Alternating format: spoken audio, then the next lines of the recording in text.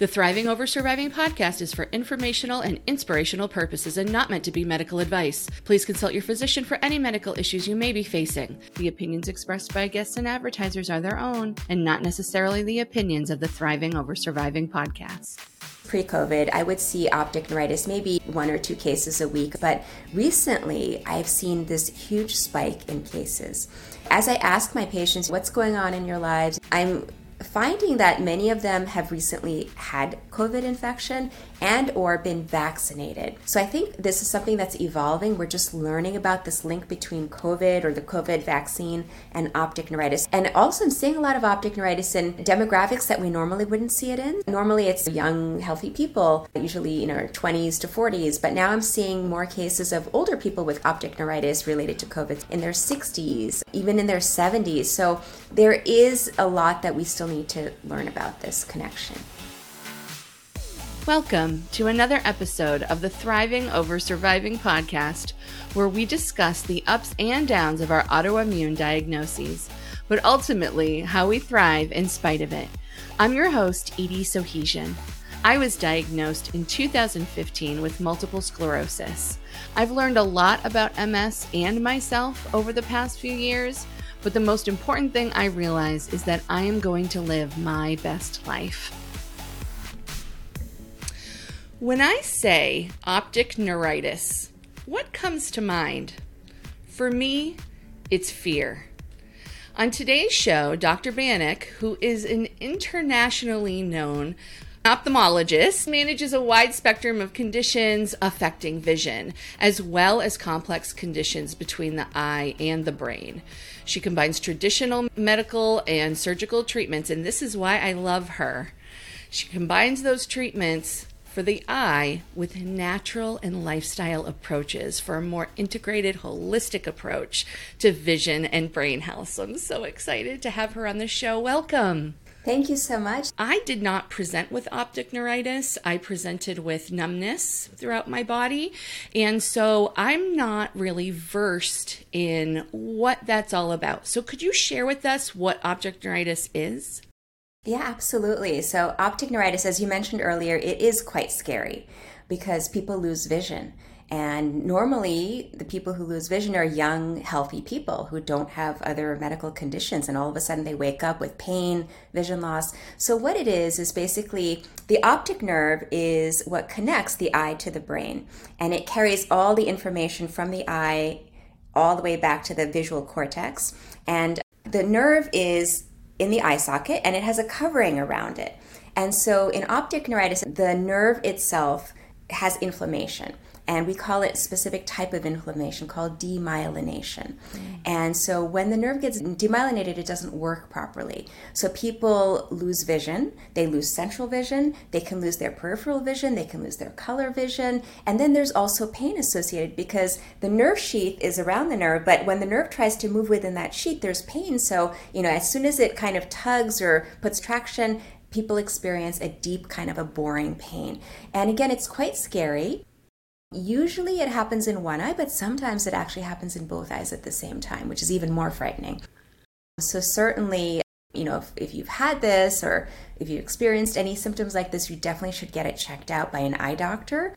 Preferably an ophthalmologist. If you can find a neuro-ophthalmologist, that's even better, and get the right diagnosis because early treatment is key. So I heard a story about, it's like a friend of a friend situation, and his sister has multiple sclerosis. And she was driving one day and all of a sudden she lost eyesight in both of her eyes. So can it be like a sudden thing or is it more of an onset progression? It really is sudden in most cases. Sometimes it's, within a few hours, but usually it's within a day or two people start to lose vision. And usually it starts with a little kind of a dull ache behind the eye, like something's not quite right, or maybe like a smudge in someone's vision where they think, oh, maybe my glasses are dirty or my contacts are just not sitting properly. And they realize it's more than that. And so it's really that combination of two things, the pain, the discomfort, plus the vision loss. And yes, it can be pretty rapid in its onset. And, I have patients who by the time, maybe they had started having symptoms one day ago, by the time they actually come to see me, they're not even able to read the eye chart. So it can progress very quickly. And I'm really glad you brought up multiple sclerosis. So multiple sclerosis is one of the causes of optic neuritis, but it's not the only one. Sometimes it just happens. We don't have a real reason for it. And we think that maybe it's some kind of a viral infection that may have precipitated the optic neuritis. Sometimes it's other autoimmune conditions. So multiple sclerosis is not the only autoimmune condition in which there can be optic neuritis. There's a more severe, more aggressive condition called neuromyelitis optica spectrum disorder, NMOSD, that is also associated with optic neuritis. And then there's a new kind of an up-and-coming disorder that we're just learning about called MOG, myelin oligodendrocyte glycoprotein associated disease. So that can also cause optic neuritis. So if you have optic neuritis, it's not that, oh, I have MS. That's not the case. Definitely you need to have some other tests done to figure out really what's causing it. Wow. Okay. I've learned so much in the last 2 minutes. I'm wondering, because you talked about how it presents a bit, how do we treat this? Yeah. So in the initial stage, there's a couple of options for treatment. So if it's normal optic neuritis, meaning either a viral or MS related, the truth is ultimately it will get better on its own. Okay. But it can take a while. It can take, and I tell my patients this, it can take 6 months to 1 year untreated to recover. So that's a long time to not have good vision. But we know from multiple studies, particularly there's a landmark study called the Optic Neuritis Treatment Trial that was done back in the late 80s. We know from that study that if we treat quickly with steroids, meaning IV steroids, they get better much faster. And I can tell you from years and years of seeing optic neuritis patients, the people who get steroids, they're better within a week or two versus waiting 6 months to a year for things to get better. Their pain improves, their vision starts to improve. And yes, it can still take a few weeks to a month or two to really get better, but people have ultimately a good prognosis.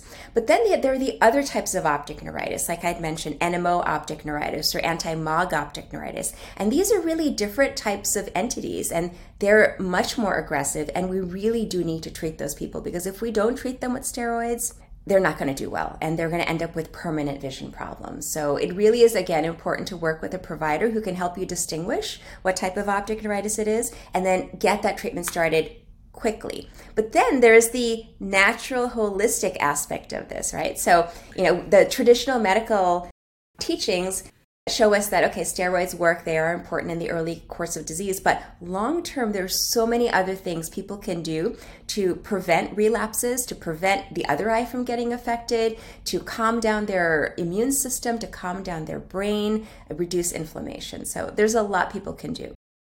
Wow. Okay. Well, I'm glad to hear that. There are some options in there, because I know some people don't like to do the steroids because they get side effects from that and they just don't want to put up with it. But, for me, I think that that's the best course of action, because like I said, it's a fearful thing.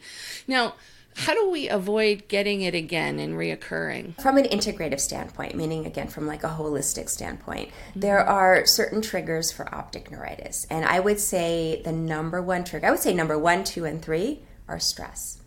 I can't emphasize this enough. When people are stressed, whether it's something going on in their home, in their workplace, deadlines, their overall health is not good, when they are stressed, their defenses are down, they're more prone to having a relapse. And I've seen this time and time and time again. My patients with MS, my patients with NMO, other autoimmune diseases, whenever they're stressed, things will flare up. And I have this one particular patient I can think of, this young woman, she's in her early 30s, who every time, she has a lot of issues in her family, and there's always things going on in her family, and she has 2 special needs children.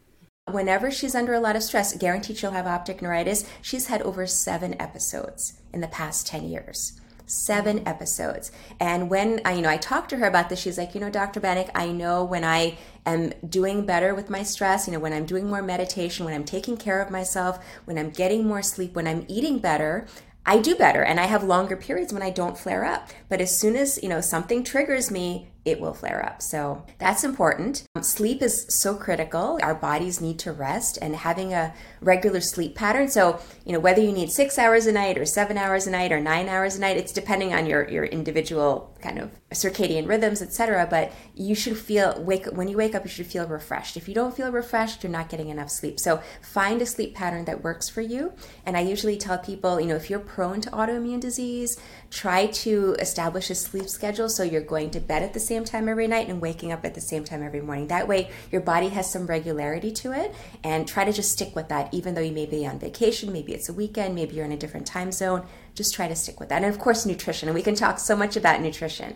But I don't want to throw too much out there. So I'll just stop right there. Yeah, let's save that for another episode. So the sleep thing is interesting. I have sleep apnea. And lately, since my thyroid has been having issues, my sleep patterns have been a mess.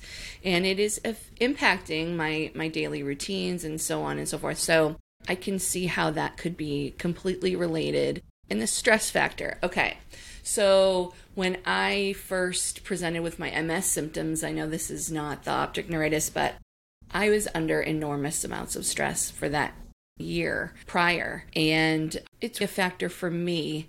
There's so many different stressors. There are stressors in your home, neighbors, just walking on the street, just getting to work, just commuting, and the traffic and the noise, and it can really get to people. So, what I tell my patients is, yes, we live in a stressful world. And then there's, of course, the added stress of what's going now with the pandemic. Mm-hmm. You just have to find ways to relax and take time for yourself. And whether that's doing a short meditation in the morning when you wake up, or in the evening, 5 minutes at the least, or if you can do 10 minutes or longer, that's even better. Getting some movement in your life. I don't like to say exercise, because sometimes the word exercise, it really is intimidating for some people, but movement, just even walking or stretching or doing chair yoga, deep breathing. Like, there's so many different ways to de-stress. And so particularly for people who are living in, city environments who, there's an added level of stress, find ways that will help you relax. And for some people, it's things like music, just maybe on the ride to work, listening to music. It can be so calming, or listening to a podcast, just finding outlets. And then socially, just spending time with people. So many ways to de-stress. Thank you so much for being with us today, Dr. Banik. We will have you back for a future episode, so we're all looking forward to that, I'm sure. Where can we find you if we want to get some more information about not just optic neuritis, but any of the neurological conditions that you treat? I have lots of social media content out there. I'm on Instagram at dr.rani-banik. I have 2 Facebook groups. I have one, it's called Envision Health. It's on eye health and lifestyle, diet, etc. So feel free to join that. I also have one on migraines. So if any of your listeners suffer from migraines, it's called Eye on Migraines. Thank you so much again. We'll see you soon. Thank you so much. Thank you for joining me for this episode of the Thriving Over Surviving podcast. If you would like to join our growing community of thrivers, there are a lot of ways to do so. Visit the website at thrivingoversurvivingpodcast.com. There you'll find links to all our social media, my blog, and lots more. See you next time when we chat it up with another autoimmune warrior on the Thriving Over Surviving podcast. Keep thriving.